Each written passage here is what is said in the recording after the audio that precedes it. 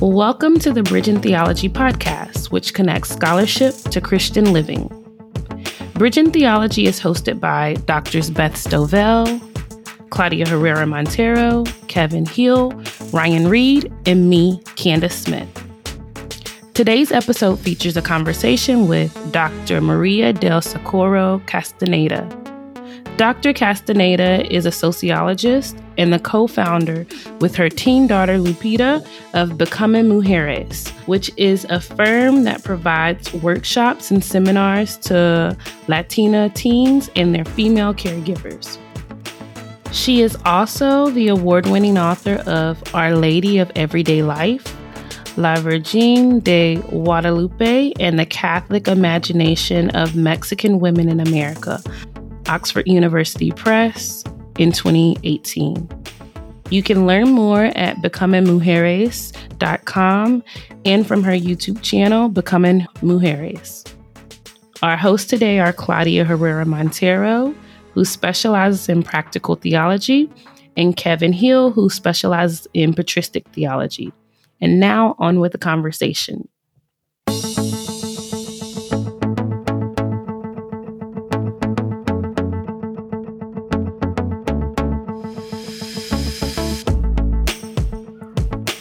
Thanks, Candace, and thank you for listening. I am Claudia Herrera. And I'm Kevin Hill. Today, we're pleased to have with us Dr. Maria del Socorro Castañeda. Soco, welcome to the Bridge in Theology podcast. Thank you so much for joining us today. Thank you, Claudia and Kevin, for gifting me the opportunity to share my work with all of you. So thank you. Muchas gracias. Welcome, Soco. Bienvenida. We would like to start with some ice-breaking questions. We always talk about our work, the things that we do in academia, in our jobs, but it is important for our listeners to know the human part of us. So we would like to ask you to please share something about yourself most people do not know. Okay, one of the things that most people do not know is that I love Hallmark Christmas movies. And when I feel down or or I'm just missing Christmas, I'll put on a Christmas a Hallmark movie. And I know, as a sociologist, there's a lot of, there's not everything, obviously life is not like a Hallmark movie, and there's lack of diversity, and we can go on and on and on. But just in terms of just the message itself, that's what gravitates me to watch these Hallmark movies. So that's one of the things that most people do not know, that I love Hallmark movies. You remind me, because I love them too, and it's my consciousness. Like when I put them, I'm a Latina theologian. This should be like this or not. No. This is Hallmark time. This is Hallmark movie with you. So we're gonna move to the first half of the questions on your research. We're both interested about your recent book, Our Lady of Everyday Life, La Virgen de Guadalupe, and the Catholic Imagination of Mexican Women in America. Yes, thank you. So very briefly, just to give a historical context of the apparition, according to Catholic tradition, Our Lady of Guadalupe appeared about 10 years after the conquest of what we now know as Mexico. And it was a time when the Nahua people had lost all hope. Their dignity had been stripped away. Their humanity was questioned. Their political, social, and religious institutions, their ways of knowing, were shattered to pieces. So it was a time that was very, very devastating, horrible. I mean, there are no words to explain what the people at that time went through. So it was within this context that one morning, Our Lady of Guadalupe appeared to a Nahua man named Juan Diego. And just to clarify, I say Nahua because Nahua is the language that the people spoke in Mexico. The different groups of people spoke Nahua. So oftentimes scholars refer to them as a collective as the Nahua people. So that's why I say a Nahua man named Juan Diego. So she appeared to Juan Diego, and she appeared on the hill of Tepeyac, or Mount of Tepeyac. And that is very significant because that was a sacred site to the mother goddess Tonantzin, who the Nahua people venerated. So she appeared to Juan Diego and asked Juan Diego to go before the bishop and tell the bishop that she wanted a hermitage to be built on that hill. So Juan Diego, seeing this beautiful heavenly lady dressed in a blue mantle, he was mesmerized. He goes to the bishop, joyous, and tells the bishop what he had seen and what this beautiful lady wanted. And the bishop did not believe him. He says, come tomorrow, tell me the story again. You got to tell me again, and slower. It's like, so basically the bishop did not believe Juan Diego. So Juan Diego goes back to Our Lady of Guadalupe and devastated, and tells Our Lady of Guadalupe, I told the bishop what I had seen. I deliver your message, but Bishop Zumárraga did not believe him. And he even went ahead and told Our Lady of Guadalupe, why don't you send someone else, someone that is more articulate, someone that is more credible, someone that they will believe, not me. I'm a Nahua man. I'm a nobody. That's the reason why they don't believe me. So this is really important in how women in my book, and then, just Catholics in general who are devoted to Our Lady of Guadalupe, why, she's so important. She tells Juan Diego, so no, it has to be you. I consider anyone else, but it has to be you that delivers that message to the bishop. So he goes back to the bishop, and he does so a total of 4 times.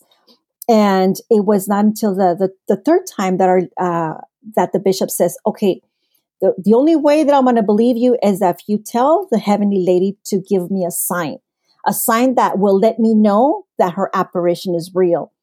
And right when Juan Diego was going to go and see Our Lady of Guadalupe and tell her what Bishop Zumárraga had said, he finds out that his uncle Juan Bernardino falls ill. He was very, very sick, and he was dying. So he says, like, okay, I can't let my uncle alone. But I do need to go and see and get a priest for his for confession, because that's what his uncle wanted. He wanted to see a priest. So Juan Diego thinks, maybe if I go a different way, I won't see the lady. So he kind of snuck around and went a different way, so that way he can go get the priest to bring back to his uncle. So he goes a different way, and Our Lady of Guadalupe appears and to Juan Diego. And then he tells Juan Diego, no estoy yo aquí, que soy tu madre. Am I not here that I am your mother? What else do you need? What do you need? A very endearing voice. And she tells Juan Diego not to worry about his uncle, that his uncle will be in good health, and to trust her. And he says, and then Juan Diego tells Our Lady of Guadalupe about what the bishop wanted. So Our Lady of Guadalupe tells Juan Diego, okay, go around the hill and you'll see some roses. Cut them and bring them before me. Juan Diego was puzzled because it was the dead of winter, December. The roses don't grow in the month of December, especially at that time. And but nevertheless, he went ahead and did as he was told by Our Lady of Guadalupe. And sure enough, roses were there. So he cut some roses and puts them in his tilma, or, loosely translated, his cloak, in his tilma, and brings them before Our Lady of Guadalupe. Our Lady of Guadalupe blesses those roses and says, okay, now go and give that sign to the bishop. When Juan Diego goes to the bishop and unfolds the cloak, the roses fall to the ground, and the image of Our Lady gets imprinted on the tilma. And it's that tilma that to this day still stands, and it's at the Basilica of Our Lady of Guadalupe. And what the late theologian Virgilio Elizondo used to say is that the first conversion was not the Nahua people, but the conversion of the bishop. that the bishop was the one who converted first. He was the one who saw that, Our Lady of Guadalupe wanted to be in Mexico, and that she had chosen what the Spaniards considered the low class, the nobodies, the ones whose dignity was questioned, the one whose humanity was questioned. Out of everybody, she chose Juan Diego. And that message is a message that carries and sustains our people to this day. If you talk to people now, they say that she could have appeared anywhere else, but she chose Mexico. And that's one of the reasons also why she's so important, especially when it comes to political movements that have to do with injustice.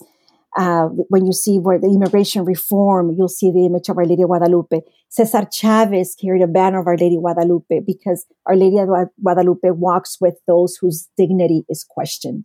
She walks with those whose humanity has been questioned or stripped away. Wow, it is so powerful, Soko, to hear the story from you. And see how the story carries you to those women that still sometimes consider in the margins, and do not have a voice. And then here we are again, bringing them to the table where they can participate, where they can talk and speak. So, and that's why we would like to hear more about your work, and perhaps now hearing about how you talk about Our Lady of Guadalupe. Tell us a little bit more about what brought you to it. Yes, that's a thank you for that question. That's a very important question, because there is one person in particular that I want to highlight, and I am very, very grateful for, and it's my now colleague and mentor, Dr. Gaston Espinosa. Okay, a colleague of a male colleague of Puerto Rican descent was the one who really encouraged me to write this book, and how this came about. First of all, thank you, Gaston. I am forever grateful for these initial conversations that I had with you. And so how this happened was that I was his research assistant when I was a graduate student. And then he was putting together a collection of essays on spiritual activism. And then he invited me to write a piece on Our Lady of Guadalupe. He said, I think you'll be good to write a chapter on Our Lady of Guadalupe. And he's all, what I see a lot is that there's different scholarly interpretations of Our Lady of Guadalupe. You have theologians talking about her. You have the Chicana artists, interpreting Our Lady of Guadalupe. You have Chicana literary critics, talking about Our Lady of Guadalupe. Historians. So bring them all together and help us understand what these the different interpretations mean. And and I got very excited. So I went ahead and I started doing the research. And the more research I did on Our Lady of Guadalupe, the more fascinated I was. And the initial Google search I did on Our Lady of Guadalupe, it came back with thousands and thousands of pieces that had been written on Our Lady of Guadalupe from all different disciplines: archaeology, history, theology, from anthropology, from everywhere. So I went ahead and did this chapter, and he really liked it. It was published in this anthology, and then our conversations continued. And he said, have you thought of expanding and writing your dissertation on this? And I'm like, oh no, it's like there's no, I can't do that. And let me tell you why. I first initially said, I can't do that. Because for me, I'm a Catholic, a practicing Catholic. So Our Lady of Guadalupe is something that is very personal. Our Lady of Guadalupe was my graduate buddy, the one I cried to, the image. I cried so much before that image when I was overwhelmed by the different ways that graduate school pulls you and extends you and reshapes you. So she was something very personal. So to me, to write a dissertation on Our Lady of Guadalupe never crossed my mind. And, but, we had conversations, again, I was his research assistant. So we always left a little time after I worked with what I needed to do for his project. And we talked about Guadalupe, and it was through those conversations that I decided writing on Our Lady of Guadalupe. And my dissertation advisor, Dr. Denise Segura, she's a Chicana sociologist. She said, okay, so are you sure you want to write on Our Lady of Guadalupe? So because this is not going to be an easy task, because there's so much written out there on Our Lady of Guadalupe. So you want to add more to this conversations that you really got to think that this is not a dissertation that will be done in a year. It's going to take you more.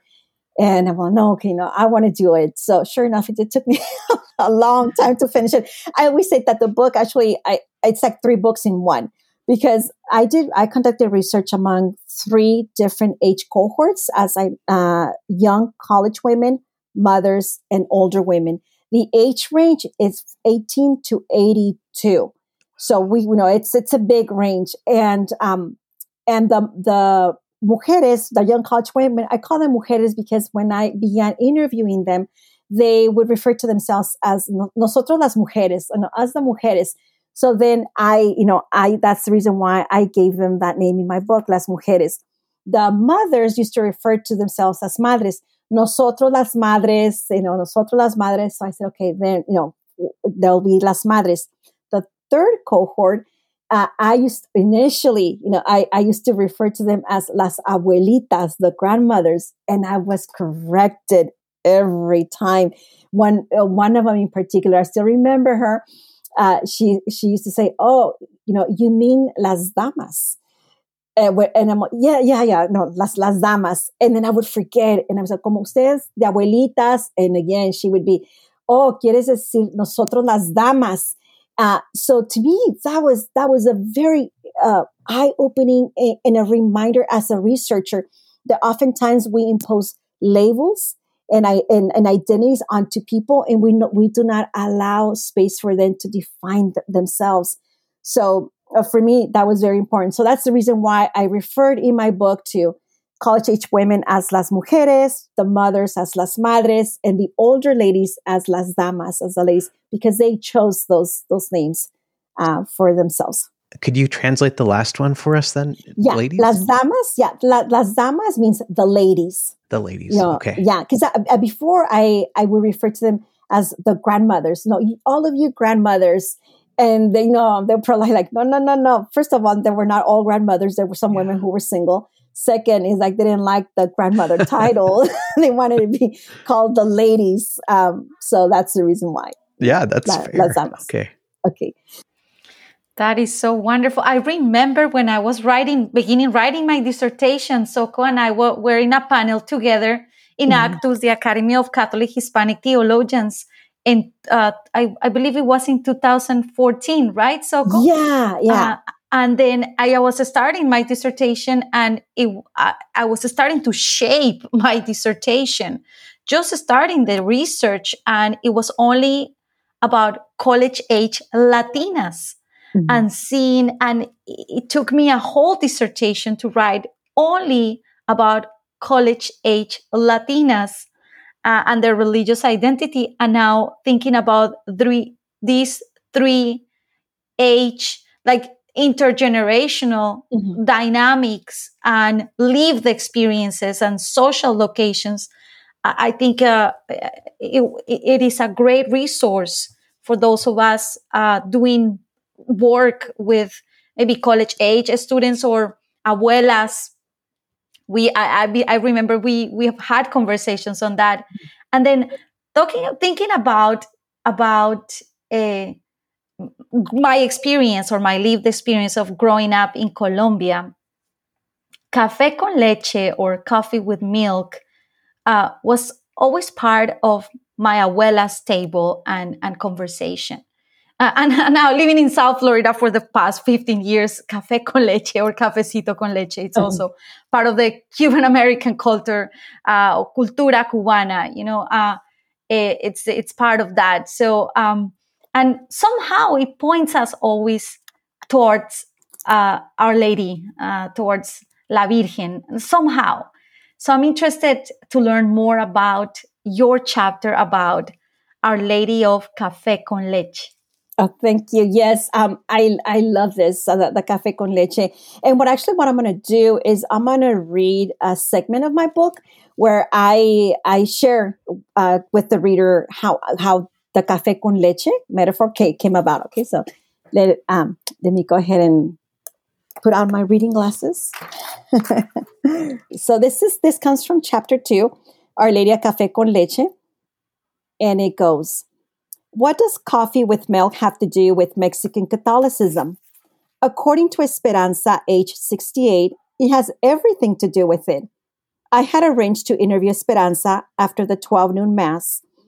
On our way to her apartment for the interview, we stopped at the local taqueria and bought tacos to go. She lives in a one-bedroom apartment in a complex for low-income senior citizens. She never married and lived alone. And unlike the other damas, she was bilingual. We had our meal and chatted. Then she offered me pan dulce, Mexican pastry, also referred to as sweet bread, and coffee. As I poured the leche or milk in my coffee, and mixed it, we began the interview. She began to talk about growing up Catholic and repeatedly made reference to La Virgen de Guadalupe as a brown Mexican virgin, mother of all Mexicans. This prompted me to ask whether for her, Our Lady of Guadalupe is a Mexican cultural symbol or a Catholic religious symbol. Esperanza looked at me wordlessly, then asked me to take the spoon I had used to stir my coffee.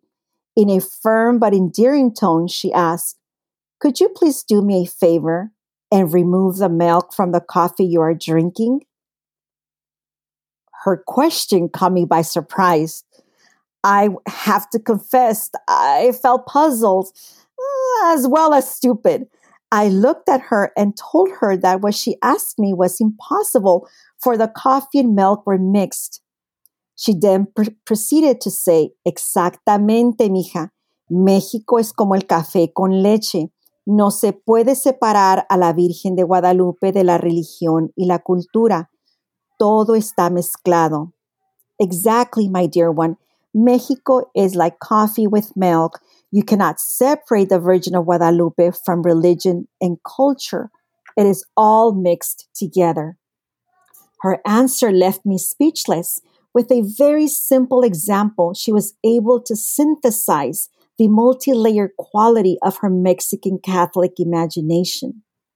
Esperanza's reply reveals why it is so important to pay close attention to the metaphors people use to describe their ways of knowing, for these are the entryways into the complex social religious influences that shape people's worlds. So this is where the term café con leche comes about. It was Esperanza, the one who shared this with me, and I remember as I was reading this text, it took me back to when I was stirring my coffee, and then she asked me to remove the milk, and I remember looking at her and thinking to myself, "Oh my God, what do I tell her? I don't want to be disrespectful." You've probably never looked at it again the same way after that. No. What a profound image. That is incredible. Yes. And then in this particular chapter, what I talk about is how children who are born into Catholic families, how they, the way that they are socialized into Catholicism, and in particular to devotion to Our Lady of Guadalupe, is through imagery. Before they can comprehend a prayer, or before they can really understand a story of a miracle granted in the family, they are exposed to images, whether it's home altars, statues, images of Our Lady of Guadalupe, St. Jude. Also, the parents take them to religious plays, the reenactments of, for example, the apparition of Our Lady of Guadalupe. So all these, the home altars, statues, images, and the plays they attend, they all become the building blocks of the children's Mexican Catholic imagination. So when I asked the women, all women across the cohorts, when I asked them, how old are you? How old were you when you first learned about Our Lady of Guadalupe? You know, especially the older women would look at me and they would laugh, you know, in a way say, you know, this is a very dumb question, you know. And one of them said, you know, es que se lleva en la sangre, like she's in our blood. They're not able to pinpoint at what exact moment or age they learn about Our Lady of Guadalupe, because ever since they could remember, she has always been there. So I just want to talk to you about one of the chapters in your book. It explores how girls in Mexican Catholic families are raised to show obedience and respect. And you argue that although obedience and respect are typically regarded as virtues, they can also reduce a girl's agency in the world. You describe it as a girl's agency being reduced to rubble. Can you tell us a little bit more about why this is a problem, and also about what you think can be done to correct this problem? Thank you. Thank you very much for your question. It's a very, very important question. I say that, you know, obedience and respect can be life-giving to anyone, you know, and I think, you know, it's part of our moral values. But when we pass on those values without any parameters, it can become it can become stifling. And it can put girls in this case in danger. And so I'm going to also read again another passage to help all of us understand why I mean about when we don't put parameters, when we do not say, okay, obedience and respect is important, but there are exceptions, you know. And so let me go ahead and read Artemia's story. Yeah, Artemia is she's from the older cohort. And she, let me see, I have it right here. Okay, so here we go. So Artemia, her mother, and her siblings had spent the Christmas of 1951 at her older sister's house. Her father had died a few years before. On her way home, two men approached the family and grabbed Artemia by the hand. Her mother tried to fight the aggressors by not letting go of Artemia's hand. And before they knew it, they were in the crossfire of a gunfight. Her brother-in-law was shooting at the aggressors to save Artemia, but he was not successful. Later, Artemia found out that the abductor and the accomplice were also at the Christmas party where they first saw her. Artemia said that she was scared because she did not know what was going to happen and that she did not see her mother for quite some time after the abduction. Yo estaba muy chiquilla, ni siquiera había tenido mi primer periodo y todavía me gustaba jugar con las muñecas. I was very young and I had not even had my first period and I still liked playing with dolls. After the men kidnapped her, one took her out to eat and threatened to start shooting his gun in the restaurant if she talked to anyone. Artemia did not share whether she was sexually assaulted or not, but she did say that 3 months after the abduction, she married the abductor. And then she says, there was no way I was going to disobey my mother or the man that had taken me away. Back then, one's honor was worth more than life itself. If I had been a little older or if I had been brave enough, I would have pushed him away because I did have the opportunity to do so. So again, this is one example when we teach obedience and respect to children, but we don't, in this case to girls, but we don't set parameters. So, what can we do? What can we learn from that story is to talk to our daughters, to talk to our nieces, to talk to the girls in our lives, and to teach them to embrace who they are, to set parameters, and that we don't always have to be nice. There are times when we do have to say stop. We don't always have to say I'm sorry for anything. That's one of the things that I hear from girls and even women my age. I'm sorry, but I wanted to point out that, or I'm sorry, but I wanted to ask. There's no reason why we need to apologize because we have a question. There's no reason we need to apologize because we have a different point of view. So teaching our daughters early on to that to not to not sprinkle their saris like it's salt on food, to be very cautious and to be assertive, to love who they are, and again to set strict parameters around obedience and respect. Again, I do say that these are part of our moral values, especially for our Latinx communities. But those parameters are very important. I see that in your work you talk about Latinx cultural expectations, and I see a lot of that in my work with college age Latinas. Mm-hmm. They wanna be themselves. They wanna thrive in the world. They wanna be agents of their own present and future, active agents of change. But on the other hand, they wanna meet their parents' expectations of being a doctor, being a lawyer, being the one who supports the family and give back because they came to this country to do everything that they had to do, taking 3 jobs, 4 jobs. And now in one of the voices of my Latinas, it is time to repay them. I still think about that phrase. It's time for me to repay them when I graduate. So one of your chapters talk about obedience, respect, and responsibility. And that hits a core in my lived experience as an immigrant Latina, but also and all the expectations of those who stayed in La Tierra de Origen, the land of origin. But at the same time, listening to the voices of those young women that I got to share and listen.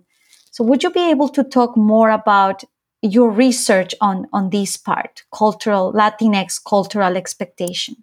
Yes, with women, we have a lot of expectations. We put those expectations on us, and then our families, our community, our society, and we live in a culture that we celebrate.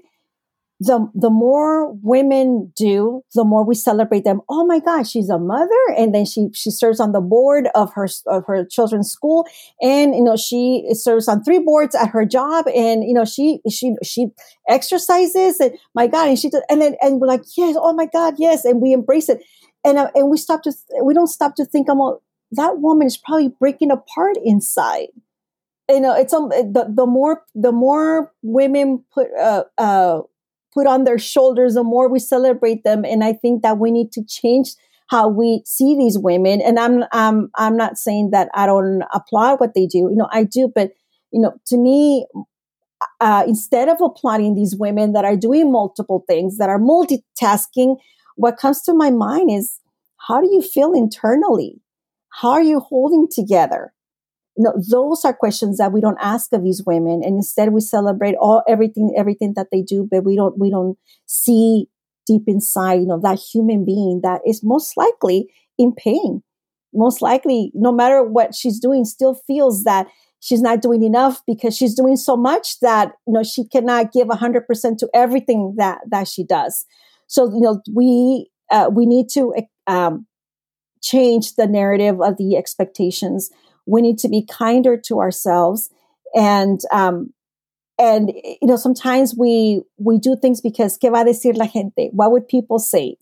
That's one of the things that in Latinx culture, don't do this because ¿qué va a decir la gente? What are people going to say? Like, which people? And to me, it's like, do what you want to do. Let me give you an example of this woman that when I gave a book talk, she came to me, and her story just really shook me to the core. So this woman, when I met her, she was, I want to say, in her mid-60s, and she told me she saw, so she said about that she liked my presentation and she wanted to buy the book, and then she went ahead and shared her story, and she said that her husband had passed 12 years prior. Okay, so her husband had been dead for 12 years. And she's all, and I think that I'm ready to date. He's all, but I'm nervous because I have my mom's voice inside of me that tells me you only marry once, and I feel guilty. Okay. And then she went ahead and said, I have so many questions about women and women's bodies. And then in a giggling tone, she's like, you know what I do? I go to Target and then I check out the Allure magazines, and then I read the magazines to learn. And I'm standing there, obviously feeling very grateful because she trusted me to share that story. But also part of me said, is like, my God, no, those of us who are mothers, what voices are we instilling in our daughters? And that goes the same with fathers too. So parents, just parents in general. What voice, what message do we want our daughters to remember? Because when we are no longer here and something happens to them, that voice, that consejo, that advice is going to pop, and it's going to, and how do we want that message? What do we want that message to be? Do we want that message to be one of shame, of no, quédate callada, stay quiet, endure, aguántate? Or we want that message to be one that uplifts the daughter? So no, those are the things that we need to keep in mind, and those are the things, the many lessons that I have learned from the women that I interviewed, and it's I wanted to cry, when she told me that, because I saw, she was full of life and excited because she wanted to date, yet she felt it wasn't right. Well, thank you so much, Soko, for sharing that powerful story. Yeah, what an important reminder to be cautious about what voices we're instilling in our children's minds. As you said, is it the voice of shame? Because sometimes that's where I go, is to get control back of the situation, putting shame on my children rather than lifting them up. And you know what? The other voice that I hear a lot is the one about, is it my fault? The one where we no, it's your fault. It's because you did this, that this happened. Mm-hmm. So later in life, if they're in a relationship and something goes wrong, what is that? That girl, now woman, is going to go to that it's your fault voice. So yeah, and I'm not saying don't scold your children. No. But I'm saying that we need to be cautious of bringing to balance the messages that we instill in our children, especially from the age that they're 4 to 18 or not 19. I was like, is that their brain is still developing? It's very, very critical. When they're teens, they'll remember what you told them when they were children. When they're older, they're going to remember what you told them when they were teens about what to do and not to do. Okay, so that sound means that it's time for our intermission. We're going to take a quick, maybe 5-minute break to go through some more personal questions here. So Soko, if you could travel back in time, maybe you've got a time machine or something, and you can spend 1 hour, either 100 years in the past or 100 years in the future, where would you go in the world, and what would you choose to see? Oh my God, that is such a fun question. So I think that I would go 100 years into the future. And the reason why is because when I was in grad school, it was my first year of grad school, that I wanted to buy an image of Our Lady of Guadalupe. I'm like, I got to have it in my room. And I went to San Antonio, Texas, to what was then the Mexican American Cultural Center in San Antonio. And I bought an image of Our Lady of Guadalupe. Then I went with a friend of mine who lived in LA, who was also a grad student. She took the measurements of the image, and then she went to the flea market in LA one of the times that she was visiting family, and asked someone to do a frame for the image. So I have a framed image of Our Lady of Guadalupe that has been with me since the beginning of my graduate experience, my graduate journey. So I would like to go 100 years into the future and see where that image is and what stories are being told about that, the origins of that image. So that's where I would go. I would follow my Virgencita or my Our Lady of Guadalupe. That's awesome. I've got an image of Christ, an icon of Christ on my wall in front of me. And now I'm wondering where that's going to be in 100 years' time.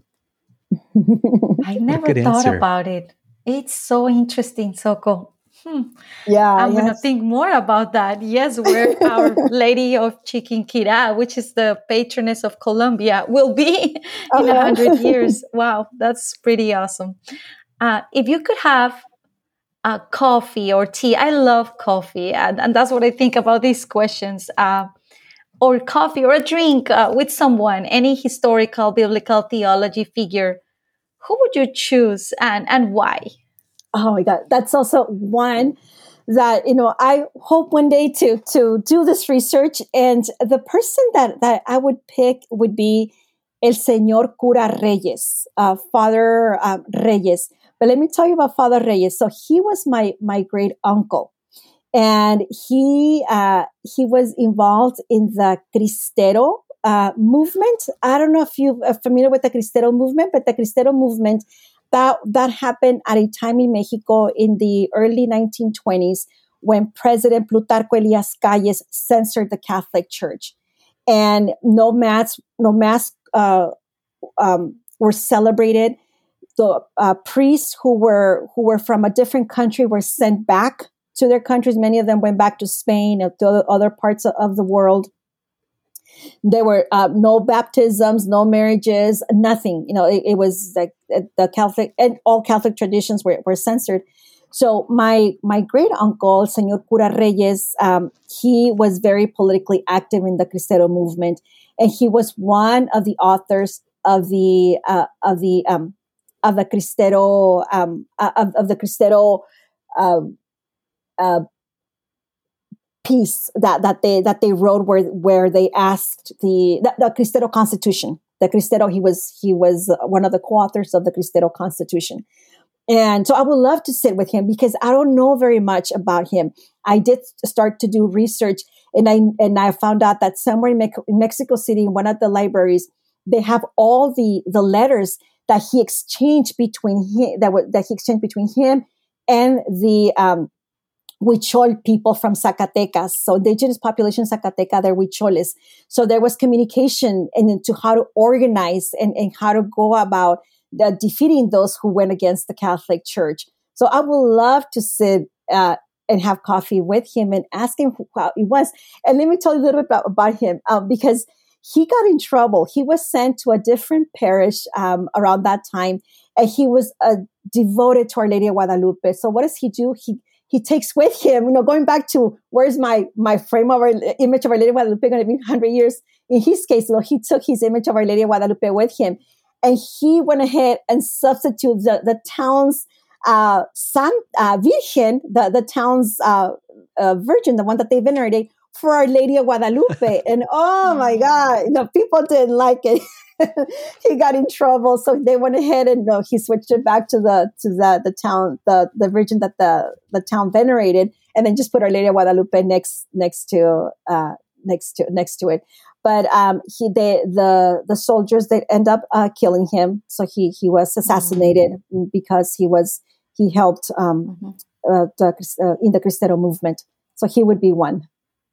Wow, Soko, this is amazing. I learned about the Cristeros when I was in college, my last year of college, and I went to Mexico City to do an internship, like about to graduate.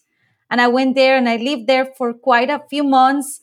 And I learned about the Cristeros because I was working with an organization, like with a government organization over there in DF, in the Mexico City.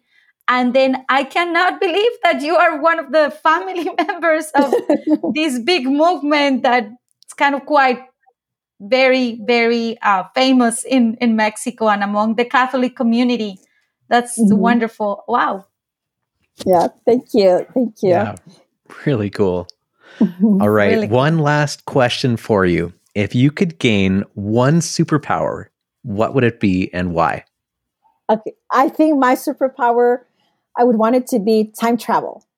So I can go into the future and I can go into the past, especially the past. I'm very fascinated by historical sites. And when I walk into a place, I always try to imagine how was it like to be here, at the peak of, when this place was thriving with life. So I would say time travel. So I can go to the past and to the present. That would be a very helpful skill for anybody who's a scholar too, hey? Yes. It would definitely save us a lot of time, a lot of research time. That's right.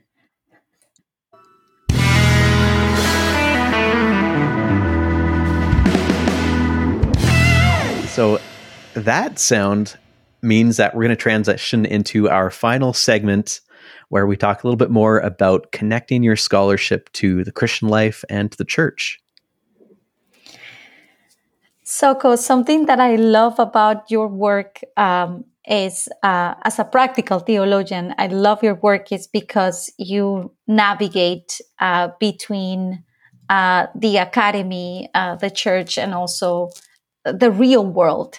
So I see and I admire that about you, that you are the co-founder with your teenage daughter, Lupita, and Chief Education Officer of Becoming Mujeres, which is a firm that helps Latina teens and their female caregivers to translate cultural expectations into opportunities. Please tell us more about this important work and what our listeners should know more about this. Yes. Yeah. Thank you. Thank you so much for this question. So, I see Becoming Mujeres as an extension, not an extension, but as a part of my work. I would even say a more palpable version of my work, palpable in that it continues to live, but in a different form. It has taken a different form, a different shape. Whereas before it was everything was recorded, documented in a book. Now it's a different venue. It's through Becoming Mujeres. And how Becoming Mujeres came about, it was actually an experience that my daughter had in middle school. It was the first week of middle school when she came home, and she came home crying. And then she told me that she had been bullied by who she considered was her best friend. She said some body shaming words, and she just felt. My daughter's like, I feel ugly. I don't want to go back to school. She made me feel like insignificant, and she wanted on, and she was crying and crying.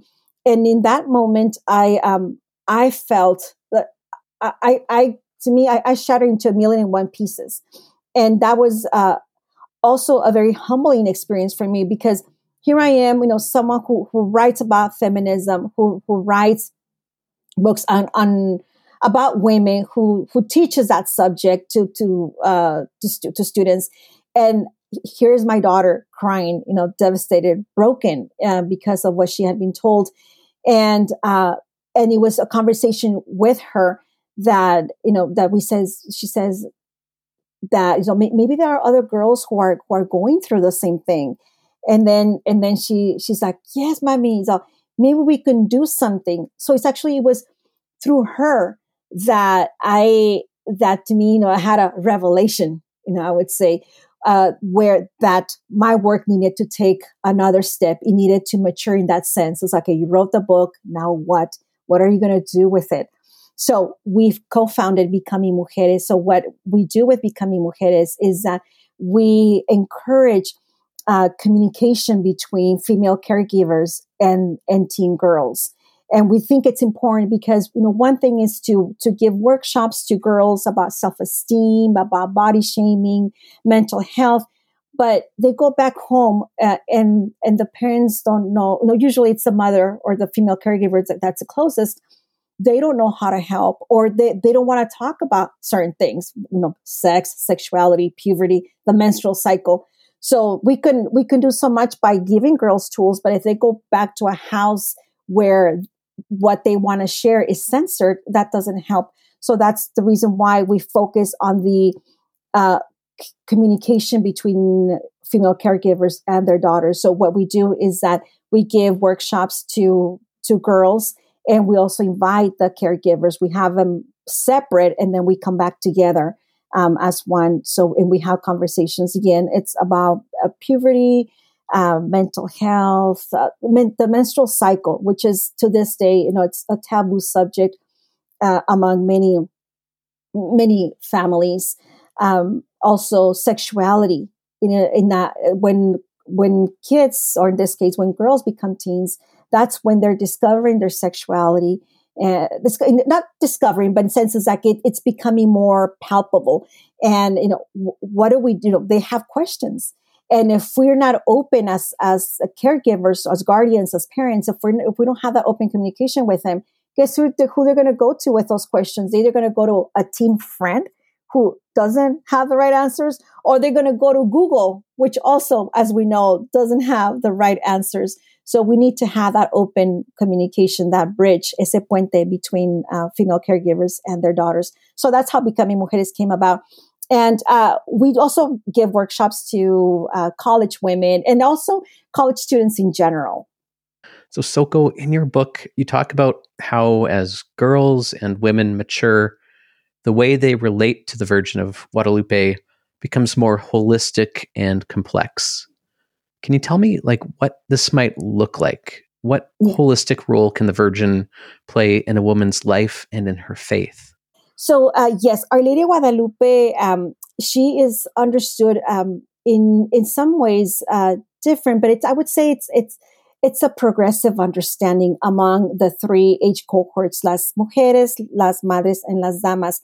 With las mujeres, they see Our Lady of Guadalupe as their mother, as their heavenly mother. They have their earthly mother, and they have Our Lady of Guadalupe as their mother. So, ella es mi madre, because since they're young, they are taught that la Virgen de Guadalupe es como tu mamá, es tu mamá. So they understand her as a mother, and it's very different. It's distinct from how our Virgin Mary is understood by many white women.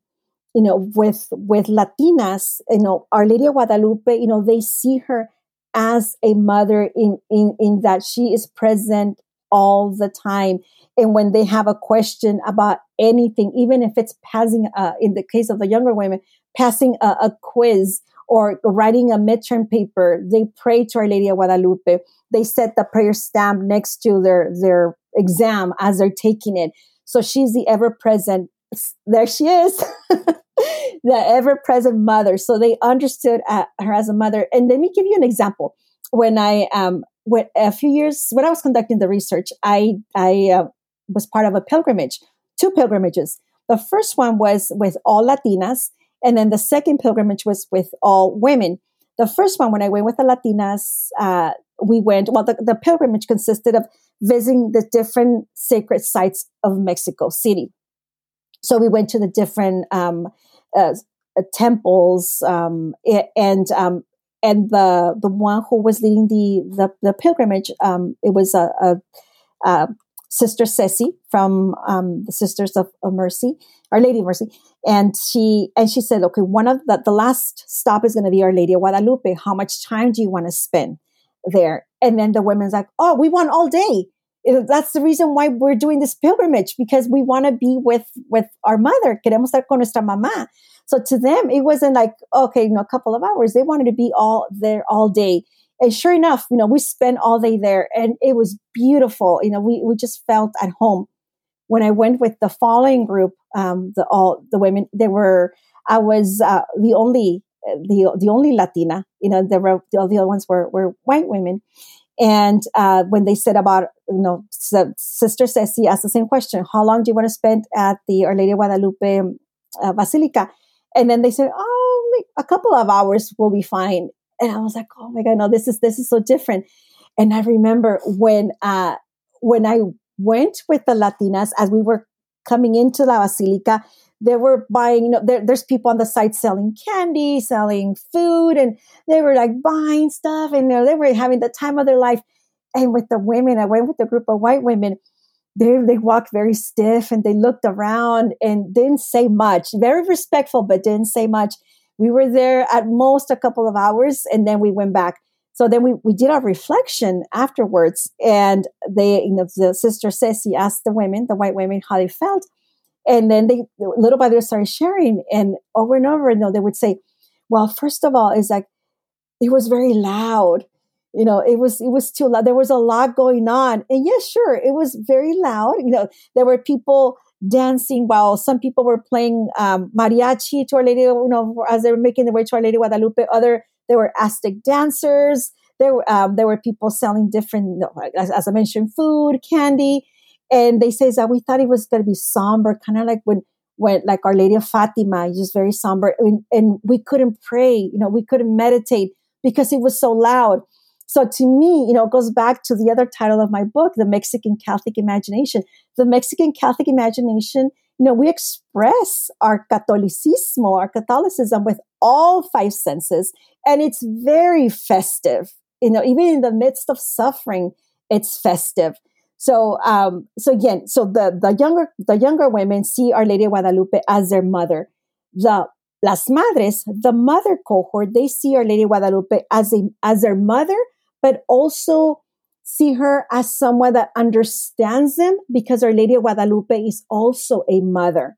And they would say, es mi madre, pero también me entiende porque ella es madre. So she's my mother, but she also understands me because she is my mother. So again, it was very close to the relationship that most of us Latinas have with our mothers, and especially those of us who have children. We relate to our mothers in a different way. We relate to our mothers not only like, mami, mama, I want this, but also we come to them for advice about our own children. ¿Cómo le hiciste? How did you do that? What? So again, it's that same relationship that we have with our earthly mothers that we see with Our Lady of Guadalupe.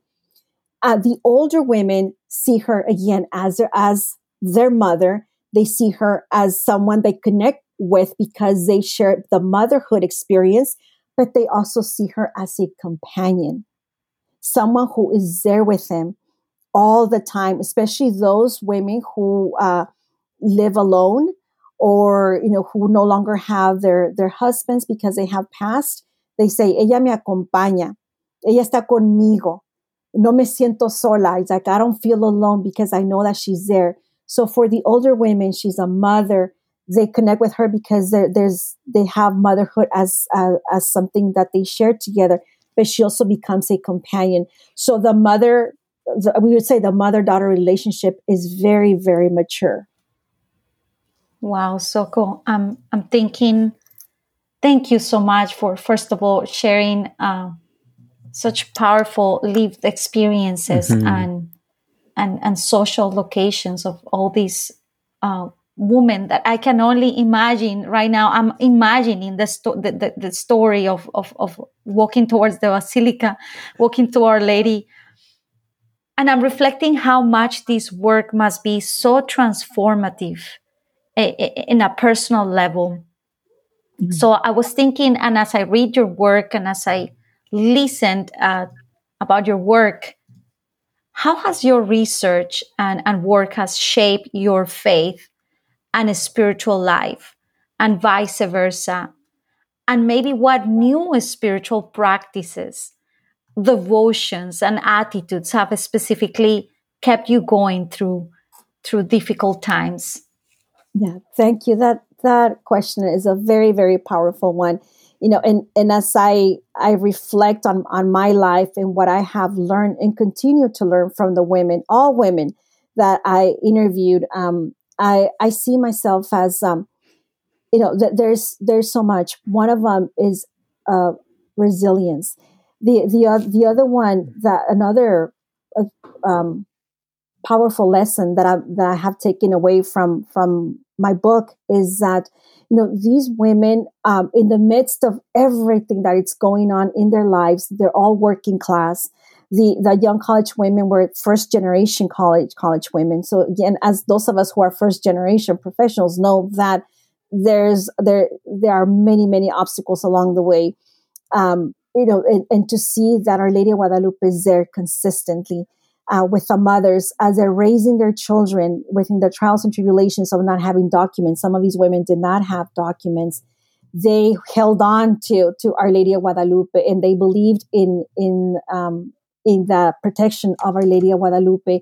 And then seeing the older women understand Our Lady of Guadalupe in a very mature way, they said understanding her as a companion.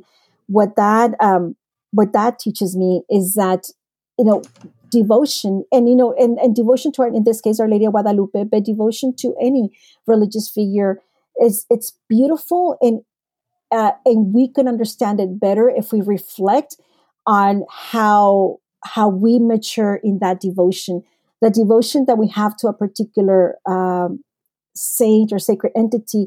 It's not the same throughout our years. It changes. And I see that, I see myself also, the devotion of Our Lady Guadalupe is very different from when I was writing the book. When I was doing the research of Our Lady, the research for the dissertation, I was a grad student. So I saw her as a mother. Now I reflect enough for her. I know I understood her as like, help me, mom, please, mama. And I would cry. But now as a mother, I come to Our Lady and it's like, oh my God, it's like, how do I do this? Sometimes when my daughter comes home and she's sad, it's like, okay, how do I ride this choppy wave with her and not letting her go? So I pray to Our Lady of Guadalupe, and I pray to her, and I also talk to my own mom, my mother. And now as mentioned, I'm a caregiver to both of my parents. So they're older, and I see that my relationship with my mother and my father as well, aside from being one of parents and daughter, is one of companionship. So in many ways, it's that I'm moving in that direction now, where I'm understanding Our Lady of Guadalupe as not only my mother, but or someone that shares the motherhood experience with me, but she's also my companion. Because I pray to Our Lady of Guadalupe, but I pray to her in a different way, because I'm a companion to my parents, and that's the type of the strength, companionship. That's the type of strength that I pray for every day to Our Lady of Guadalupe. So it definitely has transformed me in many, many ways. Wow, I have never really thought about how your devotion can change like that over the different phases of your life. So thank you. I've learned a lot.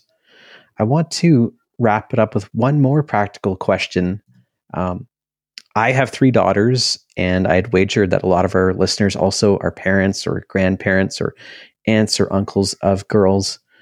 Much of your work highlights the major barriers and expectations placed upon girls in Mexican Catholic families. But I think even for non-Mexican Catholic girls, there remain gendered barriers and expectations in many of our religious and our secular systems and institutions. What's one thing that parents should know or should do to help their daughters to overcome barriers and gendered expectations and become the women that they were really meant to be?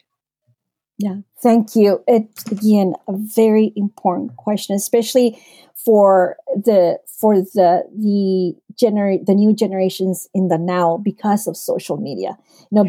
Back when we were teens, social media was not part of our experience. Bullies stayed at school. All the school drama stayed at school, right. And we came home and we disconnected completely. Nowadays, girls are connected 24/7. So how do you deal with it? So for me, the most important advice is to talk to them, is like to have that open communication. I cannot emphasize it more. And there are going to be times, because I experienced them myself, that your daughters are going to tell you, go away, I need to be alone. And some, it's easier for us parents, it's easier to say, okay, I'll give her time and I'll come back in half an hour, or, she needs to mature, so she has to figure it out on her own, just like I did, or, she eventually will find the answers. And the thing is, like, there may be 13, 14, 15, but they're still kids. They don't know it. No, they don't, they're still learning.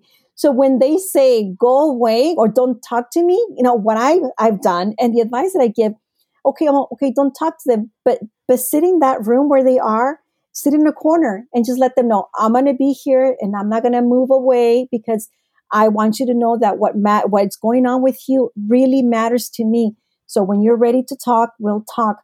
And eventually they will come around and they will thank you for not leaving them alone. Because I've had that experience with my daughter when she was bullied, as I mentioned in middle school, that there were times that she would come from school, don't talk to me, I want to be alone. Mm-hmm. And I'm like, no, it's like, we gotta in a way master the tidal waves of life and ride those choppy waves with them and not let go of them. So I would say to talk to them, to have that open communication with them. As they're growing older, they're going to have questions about boys and girls and relationships. And sometimes we're like, I don't want to hear it.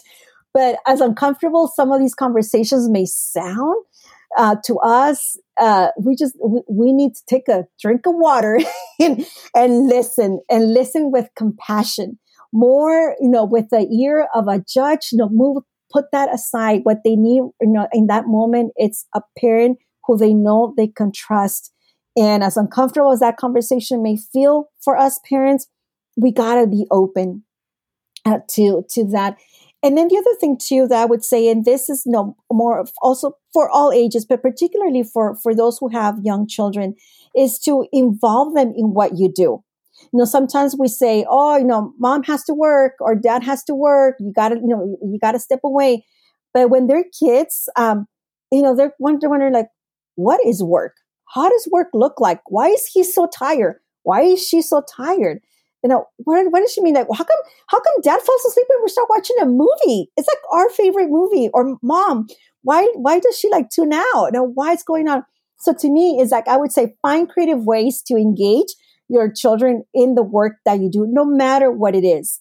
If you are someone that, let's say, it's, that for a living you clean houses. Okay, that you go from house to house and you clean houses. Okay, maybe you cannot take your child with you because the daughter has to go to school, or your children have to go to school.